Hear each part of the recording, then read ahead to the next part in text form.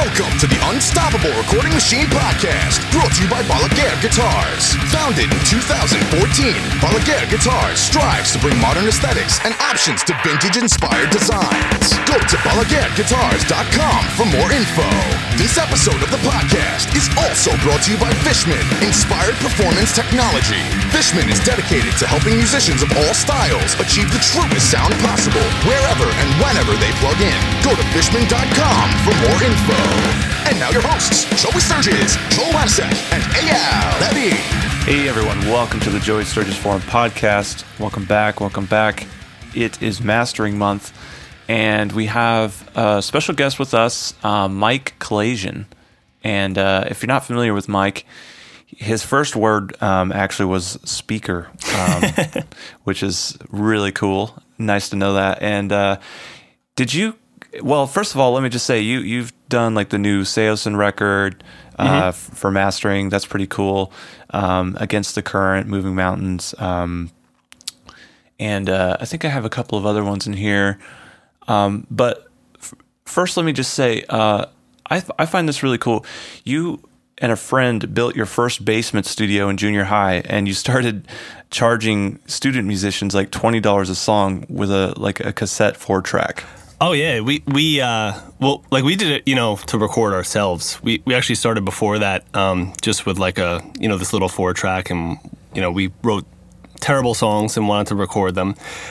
So we started doing that, and we would show our friends who were other musicians in school, and they'd be like, "Oh, you gotta do this for us." And we were like, "Okay, how about $20 a song?" It was like the Austin Powers thing, $1 million. And they were like, "Sure." So, we would just have them down to this basement. It was just, a couple rooms that we built in his unfinished basement.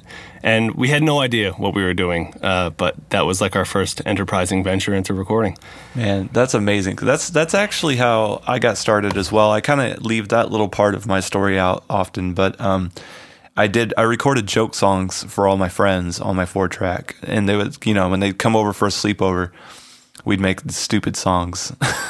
What 4-track did you guys have? Because the one that I had like a Tascam mini disc one. It was like $1,800 back in the day, and I could never record more than 1:30 of a song before the thing would crash, and I'd have to try to piece it together. We had a Tascam. It was a cassette 4-track, and then we had this friend who had the 8-track version of it, and we had him in our band just because he had the 8-track instead of the 4-track. That was a big deal back then. Yeah, it was a big deal. And then we got Sony made a mini disc 8-track. And that was our big step up that we got, because it was digital and it sounded awesome. But I don't remember having any huge issues with it, but I know it didn't sound, it kind of was very MP3 sounding all the time, no matter what you did. I had the Tascam one. And they were super, data compressed. But I mean, it was funny because we had no clue. I mean, we had, no access to really any sort of education about it. So I remember when we bought a book on recording and realized that we should put a kick drum microphone inside the kick drum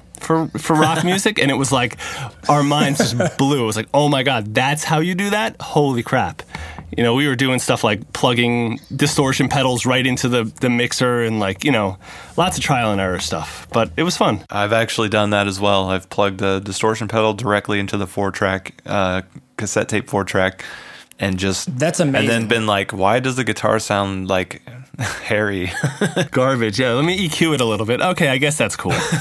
Hey, I remember in 8th grade when I really first started playing guitar and getting into music, when I was listening to, I think it was a Green Day song, and I couldn't figure out how the guitar could solo over a guitar riff. I'm like, man, he's playing 2 parts at once. Yeah, really how good. do they do that? Yeah, there's only one guitar player in the band.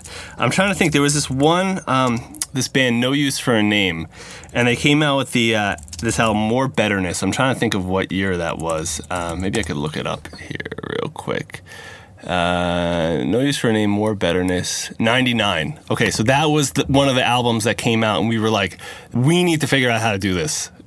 at all costs. And I go back and I listen to it, and I still love that record, but it doesn't sound nearly as good as I remember it sounding back in the day. Well, one thing that I think is cool about your start and similar to our start is I think this puts you in a position to have sort of a unique perspective on audio as you go throughout your career. And I'm just wondering, how do you think that's played into your strengths and what makes you creative when you work with people? Well, I think that even more than, starting like that was, for years, really until like 2 years ago, I was producing and mixing and, I've edited and quantized more drum tracks than I could possibly count, you know what I mean? And done reamping and everything. So like I appreciate it, and not to say that other mastering engineers don't, but when somebody sends me something to master, it's like I can imagine I know how much work it was, and I get it for like an afternoon, and that's serious, I don't want to mess it up, and I have to really respect the amount of work and the amount of effort that went into it. And I can hear it too, which I think is pretty cool. I'll listen to stuff and I'll be like, wow, I appreciate how good this guy's drums sound or this guy's guitar sound because I spent 15 years trying to make my drums sound like this, and also I feel like I can kind of hear the direction that they want. You know what I mean? I can put myself in their space and almost envision how they want it to wind up. And use that as kind of a jumping off point. Yeah. Now, taking the amount of work that went into it into consideration, I feel like is so important for a mastering engineer because really you are the final coat of paint, so to speak, or the final spice on the top of the food that just really makes it pop. And I'd want a younger generation of audio professionals coming up now to really respect that process and to not get so caught up in the, what plugin do I put on my, on my master out and how do I set it? Like, take it a little bit more seriously. It is an art. I think it's a delicate art, and it takes a lot of finesse to get it right. And I just want to say, are you in the box or out of the box when you master? I am mostly out of the box with analog gear, but I definitely use a combination. Okay. There are plugins that do things that I could never do with the hardware, and then there's hardware that just has a little bit of something extra that plugins for me don't have. Certain ones. I'm with you on that. So to a generation of people who are coming up pretty much in the box exclusively, what could you say to them to really convince them about this, I guess, this magic that analog can impart on a mastering project? Well, I think if you have a really great mastering engineer work on your stuff, if you do a mix and then, you do your own master, or you have somebody master it in the box, they can definitely do a great job. But if you send it to somebody who's also excellent and they have analog gear and they do something that really takes advantage of what that analog gear can do for your music, you'll hear it. I was in the box forever just because I really couldn't afford stuff. I mean, mostly when I was recording, but over time I would get a piece of gear and I would listen to it and I would compare it back and forth. And I never took for granted that this is analog gear, so it must be better. I was always really critical. Does this EQ, even though I spent $4,000 on it, does it sound better than my favorite plugin EQ? And the answer wasn't always yes, but sometimes the answer is holy shit, yes. I think it's very important to be inquisitive about products, really, and even processes. Like, even if someone can show you an example of a great process or a great product, like, look how this makes something sound. Isn't that so much better?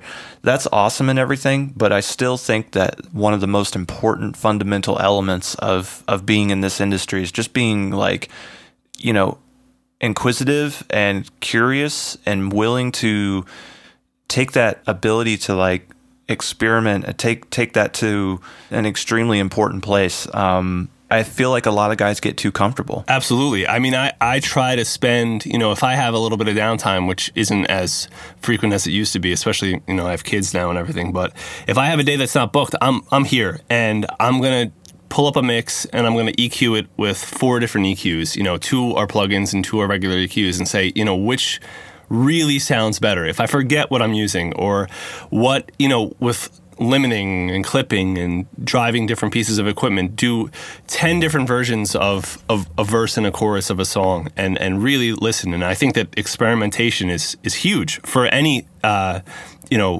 aspect of recording, whether it's mixing or tracking or mastering, just trying different things and really being critical of it, and not just saying, well, this is an analog EQ, so it sounds better, or this is a plugin, so it's going to be more precise.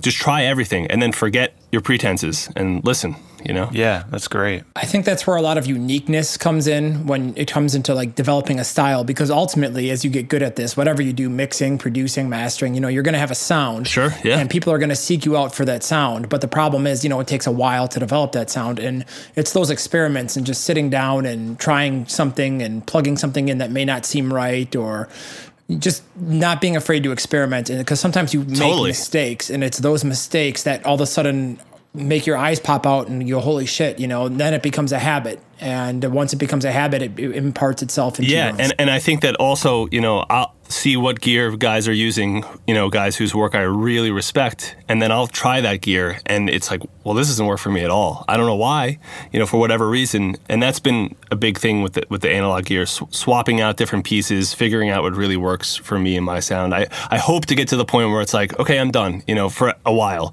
This is my chain. I really like it. I have options for kind of whatever gets thrown at me. I'm not quite there yet, but I'm getting there. It's a never ending. The gear lust is. Yeah, it is never ending. I hope it slows down a little bit though.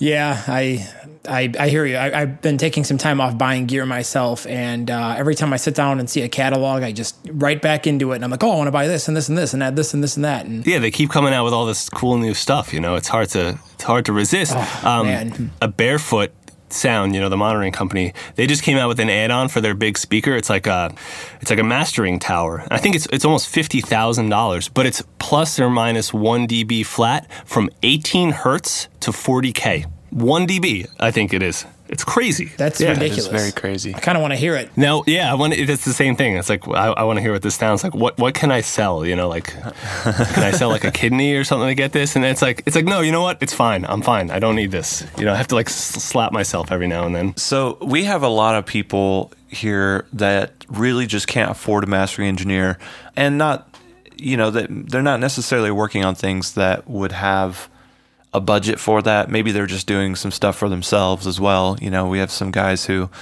write their own music and record it themselves. Some of the stuff that we talk about in terms of like how to master your own music oftentimes requires, at least $1,000 or more of plugins or gear or something. Do you have any tips for quick ways and effective ways for those kind of guys to really get the job done and have it, not completely demolish their work? Well, are these guys mostly mastering their own stuff, or are they taking on other jobs? I feel like a majority of them are working on their own work. Yeah, I mean, I think that if that's the case, then the best thing that they can do is just work on their mixing. You know what I mean? The more, it's like a give or take. The better they get at that, the less they're going to have to really worry about the mastering end. I get mixes from people, and it's not all the time, but you always hear the story about the mastering engineer getting the mix where it's like, okay, I'm just going to turn it up a little bit, and I'm going to trim the top and tail, and then I'm going to, send it back, and then it's done. So there is potential to mix it so well that you really don't need to fix any problems, and then you can kind of just give it a little bit of level, and you're good. If I were working on my own stuff, and when I did master my own projects, my mastering chain usually consisted of like a 2-bus compressor and then, whatever limiter I was going to use. And then anything else I heard, I would go back to the mix and correct it there. But I think that aside from that, the biggest bang for the buck thing that people can do, probably the thing I see neglected the most, is monitoring and your room. That was the big deal for me. Getting all the analog gear was nice, but when I really started to pay attention to what my space was like and the speakers that I had and the reflections in my room and all that stuff, then it just became really clear what I had to do to make something sound better. And the tool that I used was kind of just the icing on the cake, So Mike, if you were going to give a person who's starting out, say they want to improve their room or, get a better listening environment, maybe not spend any more money, what would you recommend that they do? Where do they start with? Where do they get their bang of the buck? To tag on to that, I know that all these things are important, absorption, diffusion, etc. But what do you think is probably the most important to a typical space? Geez, if I had to make an educated guess, which is really all I can do, I'm not too much of an acoustician, but I think that it's probably the low end in spaces. I think that spaces are just generally too reflective. I know that when I was, starting out building my space and kind of, or my previous space and getting it better. One of the things I did is I went to Lowe's and I just bought, they have this insulation, and it's made from like recycled blue jeans. It's not fiberglass or anything, so it was pretty safe. And I just built these boxes, just big bass traps. And it was super inexpensive. I mean, I think for like $100, I built like 5 or 6 of them, and I kind of like put them in different positions around my room. I don't know if you guys familiar with the whole mirror trick for finding first reflection points? I know about it, but I would love for you to describe this to our users. Sure. So basically what it is if you set your speakers up, and I guess initially you should try to get as much symmetry as you can in your listening space. So if the sound it's gonna bounce off the walls, the floor, and the ceiling above you. So if you kind of look at the wall to your left and you look at the wall to your right, and there's a wall immediately on your right, and then on the left is a hallway that goes down 40 feet, you're going to have this reflection off the right wall into your ear, and then you're not going to get it so much, or it's going to be much later from the left-hand side. And that's going to kind of throw your stereo image off. And then also your brain does this kind of thing where if a sound, you guys know about the Haas effect, where it's like if a sound is less than it's like 15 milliseconds or something like that, you don't really perceive it as a delay. It's kind of just your brain combines these sounds, and if certain things are out of phase because of the timing with reflections, you'll actually get changes in the frequency response that you're hearing because of it. So getting symmetry is a way to even that out a little bit. The other thing with the mirror is if you're sitting in your listening position and you have your speakers in front of you and you have a friend hold a mirror against the walls around your room, anywhere that you can look into that mirror and see one of your speakers is a spot that the speaker is going to reflect off into your ear. So that's kind of your primary location that you want to put absorption. There's usually 2 kind of if you just point to the, stretch your arms out directly to the side, and then there's usually 2 a little bit behind that, and then there's 1 above you. Which is why a lot of people have clouds. Yeah, and a lot of people ignore that space, and I think that space is very important. I've heard the difference between clouds before. Sure, yeah. In my space now, if I took the cloud out, it would completely throw everything off. I mean, I would have no idea what I was hearing. Exactly. So let's talk a little bit about speakers. And I know, this is probably one of the biggest areas where these guys just don't have good stuff. And I talk to a lot of people. We're always in the forums and in the chat rooms and stuff, and people are like, where can I get a good set of speakers for $400? And I'm like, I don't know. I don't think you can. But let's just assume we've got a decent budget. Well, where's a good starting point? Well, what do you specifically, what would you say budget wise? Like $1,000, $5,000, $500? Let's say between $1,000 and $5,000. Okay. Actually, that's pretty cool because that's roughly what I wound up spending on my speakers. Before this, I had, studio monitors, and I had Genelecs, which I really liked. I had Dynaudios, which I actually didn't love. And then I wound up with these speakers called Event Opals, which were pretty wild speakers, and they sounded really, really good for a small speaker. I think that they were about $3,500 for a pair, and they just sounded huge for a near field. But when I switched over to mastering, I bought B&W Nautilus 802s, and I got them for just about $5,000 used, in excellent condition. And granted, they're like a 15-year-old speaker, but to me, they sound awesome. They're so much more pronounced in the mid-range. They're a 3-way, which was most studio monitors are 2-way. And hearing that 3-way kind of dedicated mid-range was also kind of an epiphany to me. It was like, wow, that's where everything is. That's where the vocal is. That's where piano is. That's where guitar is. And now I've got this speaker dedicated to it. When you listen to a solo guitar, it almost feels like that's the guitar speaker, that's the speaker of the amp right in your room. It's super interesting. Wow, that's cool. Yeah, it is cool. So I would definitely, if somebody really wants to get into mastering, I would look into the used market for sure and try to get something that's, pretty full range. But I think that, for someone who's mastering their own mixes or someone who's kind of doing it more on a personal level, you can definitely get away with having studio monitors. I mean, I did it for a long time. I think that the real thing is, getting the room dialed right so you're hearing, what you're supposed to hear out of them. Absolutely. So Speaking a little bit back onto your career and how you work, just curious, because we have some questions to follow this up. How many masters do you actually do per year? I think last year it was over 350 projects. I don't know the exact breakdown, but if I had to guess, it would probably be about 100 or 150 records, and then a handful of EPs, and then heaps of singles. Wow, so that's up there in the song count. The song count's up there. Oh yeah, it's a crazy thing, and I think, and this was actually 2015 was my first year as like just a mastering engineer, and I think fortunately I made enough connections and made friends with enough people during the 10 years of recording and playing music that I was able to just kind of call a bunch of people and say, hey, I'm doing mastering now, send me some stuff for test masters, and was able to get the work coming in that way. That is I want to highlight that because that is a good way to win over customers. I've done that. I've been like, hey, I'll master one song for free, and if you like it, you can hire me for the whole album. Sure. I think it's huge. I mean, it's something that I could never really... I mean, you can do it with mixing, but it's a pretty big commitment time-wise. And then obviously with production, it's an even bigger commitment. But with mastering, I mean, you can get a song done in 45 minutes. So if you like the artist and you believe in your, ability, then why not? Yeah, absolutely. Well, here's a kind of a fun one. So how many masters do you think it's possible to do in a single day? I've done 29 songs in a day. That's the most that I've ever done. I think the important thing here too with this question is how many do you think you can handle before your judgment starts to get cloudy? Sure. So the reason why I was able to do the 29, aside from I absolutely had to, that was the main reason, but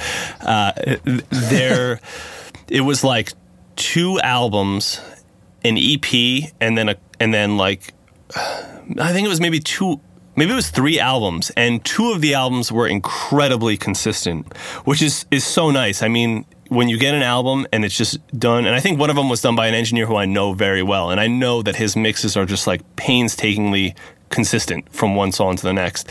So it was nice. I kind of mastered the first song, and then I would just listen to the next song, make sure it was cool, print it, next song, So if that hadn't been the case, and if I had to, let's say I got singles and every song was completely different, I don't think I could do maybe more than 10 in a day before I was shot. Yeah, I found like it depends on the genre in some cases, because I feel like in some of the metal records, the approach to the tones and the mix is a little bit more static than dynamic.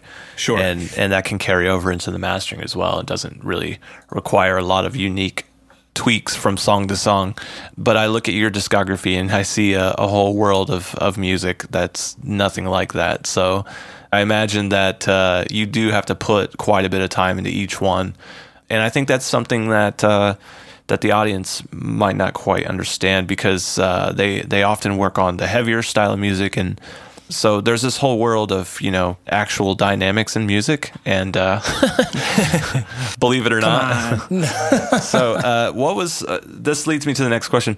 What's one thing you would change about mastering trends today, aside from the whole loudness war? What would I change about it beside the whole loudness thing? I mean, do you feel like a lot of stuff is going too bright? Are we doing weird things with the low end? Like what's a common trend you hear in mastering that just really pisses you off? Let's see. That's a really good question. One thing that pisses me off, and this is maybe not the answer that you're looking for, is that Lander, that's one. And oh my gosh, yeah. And speaking of which, I think that they said, whether or not they did a study, I can't say, but they said that like 95% of music that's released is like unmastered. And I guess that's if you take into account like everybody on SoundCloud and all these, kind of peer-to-peer platforms. I would change that. I would educate people about good mastering. But I would also, if there's one thing that I would change, and it's not so much about the mixes I get, but I would make it a little bit more clear what the standards are for the different distribution mediums. Like I listened to, you guys had Bob Katz on, who's a brilliant guy, and he was talking about the levels on YouTube and the levels on iTunes and Spotify, and how they're a little bit different on YouTube from the rest of them. That's something that I really feel like could be ironed out and also just made more clear. I mean, there's no real solid information about what's what. And, you know, like with Spotify, there is a, you know, loudness normalization thing, and it's on by default. In iTunes, I don't think it's on by default, but it's on the iTunes radio, and it's, you know what I mean? It's kind of hard to tell exactly what audience you're playing for when you're mastering, and that's something that I wish was a little bit more cohesive. Well, here's my issue with it. I believe that the mastering engineer is starting to lose control of his work because it's getting represented in so many different ways. Now, you work with someone like, I would imagine if you work with Bob Katz, you're going to get, you know, maybe 10 different versions of your record back. You're going to get one that's intended for YouTube normalization, one that's intended for Spotify normalization, you know, et cetera, something that's friendly with soundcheck, something that's mastered specifically for iTunes. Sure. The issue, though, is that is not an easy or simple process yet, especially for, you know, I'm not a full-time mastering engineer. I do master a lot. I master my own work and I master other projects that aren't my productions. And I'm still unclear on how to really go through that process. But then you talk to someone like Bob Katz, and he does a separate MP3 master just because he can have control over the bends and stuff like that, which is insane. Sure, yeah. And I do a certain degree of that stuff. I mean, I'll do it, you know, master for iTunes and a vinyl pre-master. And I think with like you were saying with Spotify and YouTube, you have to really read up and know what their standard is to kind of be able to be, you know, master for it effectively. But then it gets kind of scary because with Spotify, so you have this loudness normalization. I think it's -16 LUFS. And if you master for a rock record that low, I mean, it's quiet. So what happens if somebody has the normalization turned off? Because you can. Then you're kind of sunk. You know, your record is like 8 dB lower than everybody else's.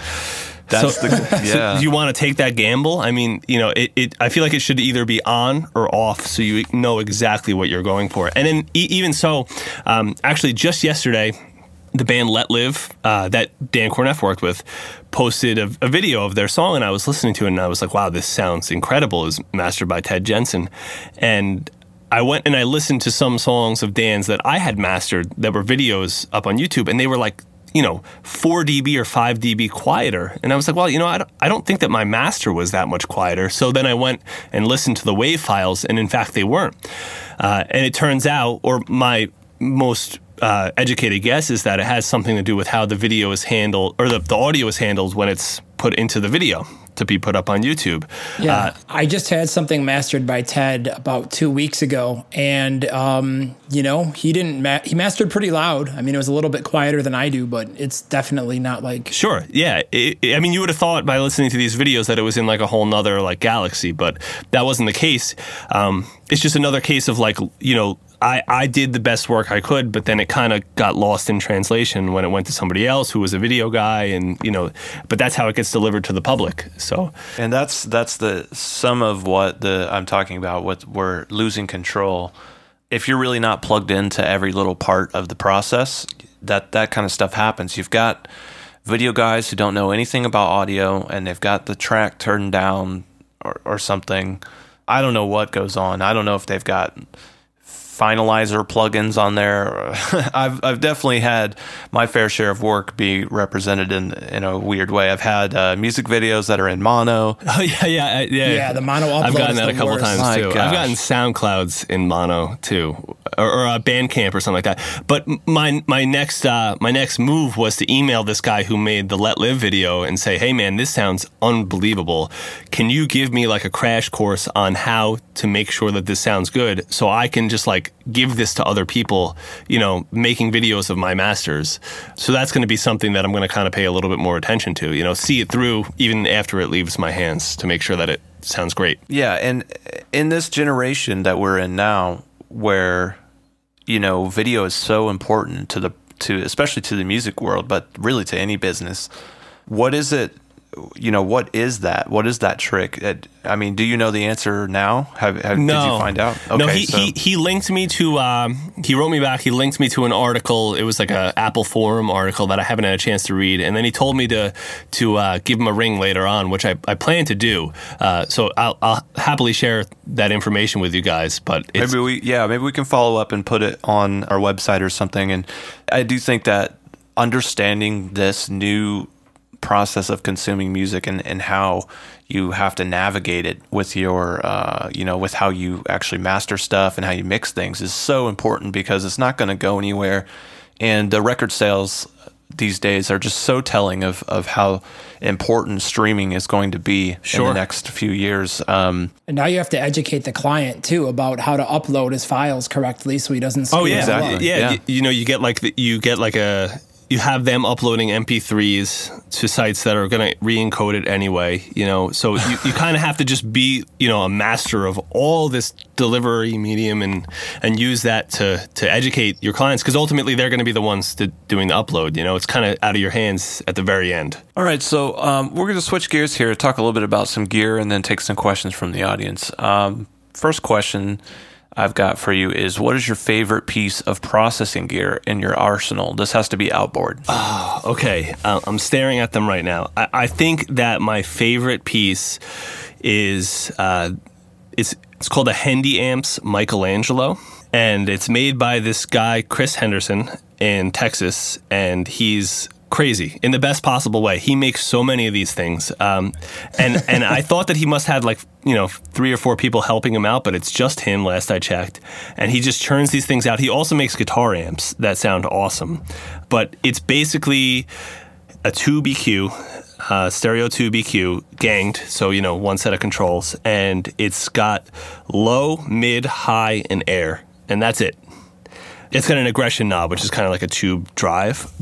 And it's like the least clinical EQ I've ever heard in the analog domain. Like if you flip it in, it's, it'll boost certain frequencies, probably a dB, just by having it turned on. It makes if you ran a sweep through it, it would look like the ocean. It's not flat at all, but it sounds so good. There's just something about it, and I would say 99% of masters, even if I'm not EQing anything, I have it in the circuit just because it sounds so awesome. That's sick. It's one of those pieces. Yeah, it's one of those. To be honest with you, I try to make all of my analog gear those types of pieces, because to me, if they don't have that magic, then I shouldn't be using them. I should just be using a plugin. It's so much easier to recall and cleaner, Absolutely. I mean, I do that all the time when I master songs too. Sometimes just running something through a good transformer or, a good op amp or something, it really just adds that certain amount of, sauce that you're just not going to get with a plugin. Yeah. You've got that Shadow Hills compressor, right? Yes, sir. I love that thing. And the 3 transformer options on it are really cool because you can use them tonally. If the mix is lacking bottom and it needs a little bit extra distortion, you can pop on steel. If you want it to glue more, you throw on iron. If you want an extended top, you can flip up to nickel. Yeah, that's awesome. So it's really good sounding piece of gear. Expensive, but I love it. Sure. I've never used it, but I used to use their mic pre all the time, which also had the transformer options, and I thought that was very cool. And it just looks, I would probably pay the price for it just because of how awesome it looks, even if it didn't sound good. Yeah, let's be honest. That's definitely a weighting factor. Like the first time I saw it, and I have the all Class A one with the red lights, I'm like, that is the most evil looking thing I've ever seen. I need to have it. It's a no-brainer. I'll sell my leg if I have to. You might have to if they come out with another one. It's pretty much how much they cost. So what do you do to get your signal so clean when you're outside of the digital realm? Is that something that you focus on? Is there a special cable, some kind of routing thing? Yeah, absolutely. So there's a couple things that I do that I think go against some conventional wisdom, but I've kind of read some articles and listened to some things, and it makes sense to me, for better or for worse. But, a lot of people will send out to their analog chain at, negative 18 or 0 VU. They'll kind of, because, the old saying is that's what analog gear wants to hear, which is probably true. But in my head, if you're not sending out as close to 0 dB full scale on your converter, then you're not getting the full benefit of the dynamic range of that conversion stage. So what I do is I will normalize the unmastered tracks in my DAW to like -1 dB or -0.5. And then the first thing I'll do after they come out into the analog stage is passively attenuate them down to a level that my analog gear wants to hear, which can be a little bit louder if I want to drive it, or it can be softer if I want to clean. But the point is that I'm doing my digital to analog conversion using the full scale of the converter and getting the most headroom kind of out of it. And then I guess aside from that, I use all Mogami cables, which I feel are pretty quiet, but I never really had cable noise issues. I think the other part of it is just about gain staging. You know what I mean? If you have a super definitely. quiet signal and then you're cranking it up somewhere along the line, you're gonna get noise. But if you kind of keep that signal healthy throughout your chain, and it's nice if you can just bypass each piece of gear and kind of see where you're at without that gear changing the gain. If you keep everything in a good spot throughout your chain, and you have good gear, you should be in pretty good shape. Now, what about electricity? Because I feel like this is often overlooked, and a lot of spots just don't have good electrical wiring, and there's all kinds of issues there.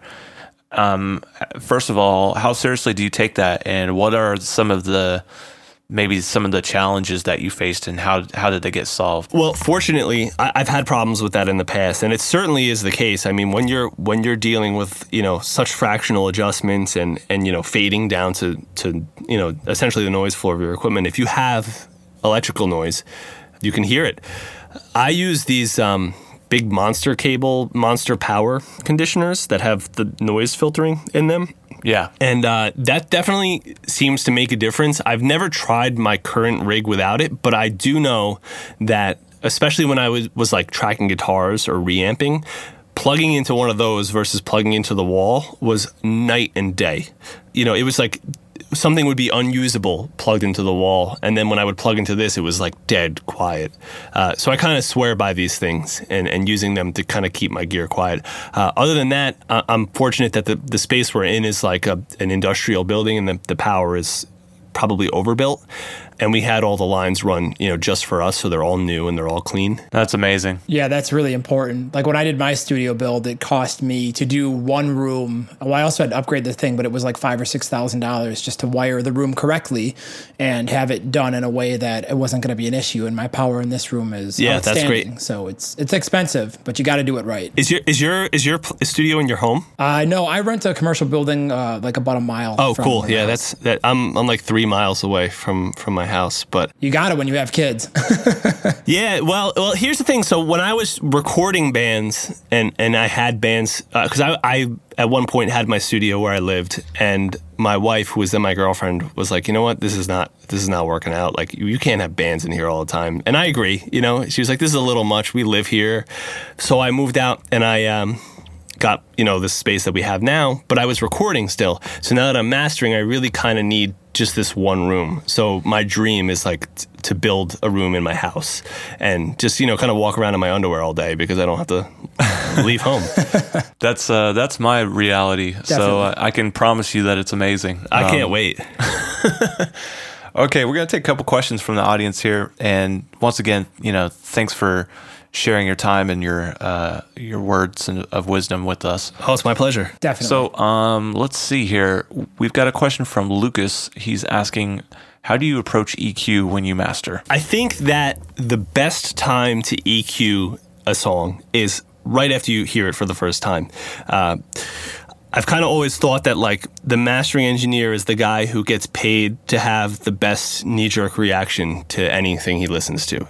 That's kind of what it is. It's like if you're sending your mix to a mastering engineer, it's usually because you're so inside it, you can't really step back and see the overall picture. So even as a mastering engineer, I think it's easy to get sucked in to the point where you don't really know what you're hearing anymore. And the best time for you to make that objective decision on how to EQ something is right when you hear it at first. So usually what I'll do is if I'm going to master, let's say I'm going to master a metal record, I'll find the best sounding metal record that I possibly can and listen to it for like 10 minutes before I even touch the stuff I'm mastering, or listen to like a playlist of a couple songs that I think sound really great.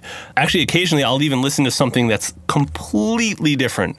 Like yesterday I was mastering an acoustic record, and I was listening to like rock records as a reference, and I don't know why, it was just working for me. But I'll just get myself into a space where I'm listening to something that I think sounds really great and it's inspiring to me, and then boom, I flip over to what I'm working on. And as soon as I do that, it becomes very apparent what I have to do to EQ. You know, it's like, wow, this is too dark, wow, this is too bright. Whereas if you just walk in the morning and put on the first thing that you're going to work on, you really don't always have as clear of a basis to judge it upon. So I think that that's my approach, is to just kind of do it, you know, get the overall EQ stuff out of the way as soon as I can while it's still fresh in my head, and then I kind of go back and do the fixing. You know, if there's like a resonance here, or if this is built up, that kind of stuff is more obvious. But I think that the overall balance of something is so much more apparent the second you flip it on. Absolutely. This question comes from Giovanni. What's your favorite record that you didn't work on but you wanted to? And what pieces of gear do you prefer using, analog over digital? Can you describe your process when you start mastering something for the first time? I'd say, just to be short on time, because you did talk a little bit about analog and digital gear, let's answer the first one, which is, what is your favorite record that you didn't work on but wanted to? And the second part, which is, can you describe your process when you start mastering something for the first time? Sure. My favorite record that I didn't work on, can it be a Beatles record or a radio or any Radiohead record? It can be anything you want. Yeah, I mean, if I could have worked on any record in the history of making records, it would probably be Radiohead's OK Computer, because I think that was such a revolutionary modern rock record in terms of the production that you could just have a business card that just says, Mike Kalajian, I worked on OK Computer. And that would be it. I mean, you wouldn't have, you know, so that's definitely it. And what was the second part again? And can you describe your process when you actually start mastering something for the first time? Sure. So like I said, I'll listen to a little bit of music and I'll put on the master, and usually I'll kind of just like hit broad stroke stuff. Like I'll listen to the first song, kind of do, you know, like I said, that Hendy Amps EQ is kind of just 4 bands. I'll start adjusting that. I have another EQ called a NIF Soma, which is more of like a Soundtech kind of style in the way that it's laid out. It's like a parametric EQ. So I'll start kind of like tweaking the overall stuff and skipping kind of from song to song and making these like very broad adjustments from one song to another. Then it usually goes into problem solving, and for that I'll go back to the first song and I'll listen to it and I'll say, okay, is there anything wrong? And sometimes there's nothing wrong, and that's awesome. And then if there is something wrong, it's like, well, what is the most efficient way and the most simple way that I can fix this problem? And can I fix this problem in a way that makes it seem like it never existed? You know, there's always like, it's like if you have an SE vocal, you know, you can de-ess it, but can you de-ess it so it sounds like it was never SE and it doesn't have that like, slurry thing on the S's and, you know, stuff like that. Like, how efficiently can I do this and just make it disappear, you know, make these problems disappear? I love that mentality. That's my approach kind of. Yeah, I mean, it's like if something has too much low end, I mean, you know, you can smash the low end and then it won't have a problem anymore, but it won't sound great. Can you do it in, you know, the most efficient way? Like, one of my favorite things to do is, like I said, if I'm de-essing something, and it's not necessarily a vocal, it could be a lead guitar. When this lead guitar comes in, it really just like takes my head off. Can I put the de-esser on in a way that it doesn't even do 1/10 of a decibel of reduction until that guitar part comes in? You know what I mean? That's kind of what I shoot for. I don't want to mess anything up. I just want to fix. And then after that, I mean, it's just more just listening and making these, you know, fine adjustments, you know, adding compression. I usually kind of add, if I'm going to do like any saturation or clipping, that kind of comes at the end. And then it's just kind of setting level. I mean, it's a gross simplification of the process, but that's essentially what it is. Awesome. Let's just take one more here. By the way, Dan Corneff says you are pretty damn good. And we love Dan. So Dan Corneff is better than pretty damn good. Yeah, he sends me this stuff, and I'll send him a message. It's like, how does a guitar even sound like that? How do you do that? It's like amazing. Danny Delta is asking, is the art of mastering dying? Budgets are lower than ever and falling. Bands make zero money from selling music. Why pay an extra guy to get 5% better product if in reality consumers don't really care about the loudness? I would say to that, first off, I think it's a great mastering is much better than 5%. I think it's like a 20% improvement, maybe even more, depending on what you get. I think that if I got a 5% improvement on a thing that I was mastering, either I'm not having a good day or it's so good that that's all I want. The other thing is, I think that, and I kind of have two points on this, is that first off, I don't think that mastering has to be as expensive as a lot of people think it has to be. I think that unfortunately a lot of the really big mastering guys who are awesome and usually super nice guys, but I think that their whole setup was built on a different era in the music industry when there was a ton of money, and you have these huge elaborate setups and these big mastering houses in places like New York City that it just costs $100 for a soda. And I think that is what can't keep going, kind of that setup. But I think that something that I see more and more, and it's kind of what I have, is I still have the gear, but I don't have this gigantic elaborate place, so my overhead is a little bit lower, and I definitely pass that along to my clients. So I think that the whole thing, and I think that you guys see it too. I mean, it happens in recording studios. The Hit Factory closed, and all these big studios have closed, but people are still making great records, and they're probably making records that sound just as good. They're just not doing them in these gigantic, elaborate studios, and because of that, they can work with much better, or work much more affordably. That's the first Absolutely. part. The other thing is, I think that since more people are recording at home, it makes mastering even more important.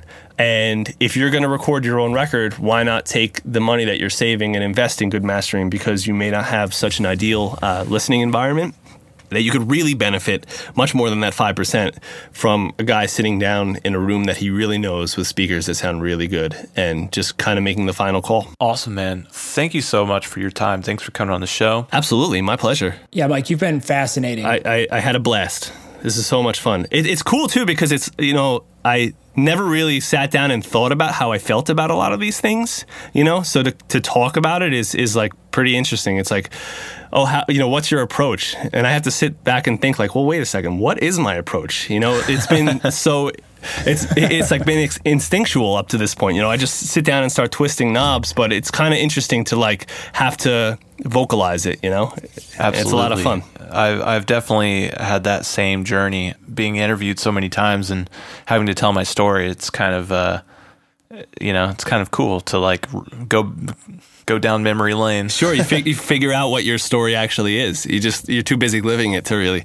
And yeah, this has been my actually my first podcast, so it's a blast. Awesome. Well, if people want to check you out online, believe. Oh man, I lost your website. What is it? It's rogueplanetmastering.com. Yeah, check that out, guys. Check out his discography, and maybe we can have you on here in the near future. Absolutely, anytime. Thank you so much, and have a good one. Awesome. Thanks, guys. Take care. The Unstoppable Recording Machine Podcast is brought to you by Balaguer Guitars. Founded in 2014, Balaguer Guitars strives to bring modern aesthetics and options to vintage-inspired designs. Go to BalaguerGuitars.com for more info. This episode of the podcast is also brought to you by Fishman Inspired Performance Technology. Fishman is dedicated to helping musicians of all styles achieve the truest sound possible wherever and whenever they plug in. Go to Fishman.com for more info.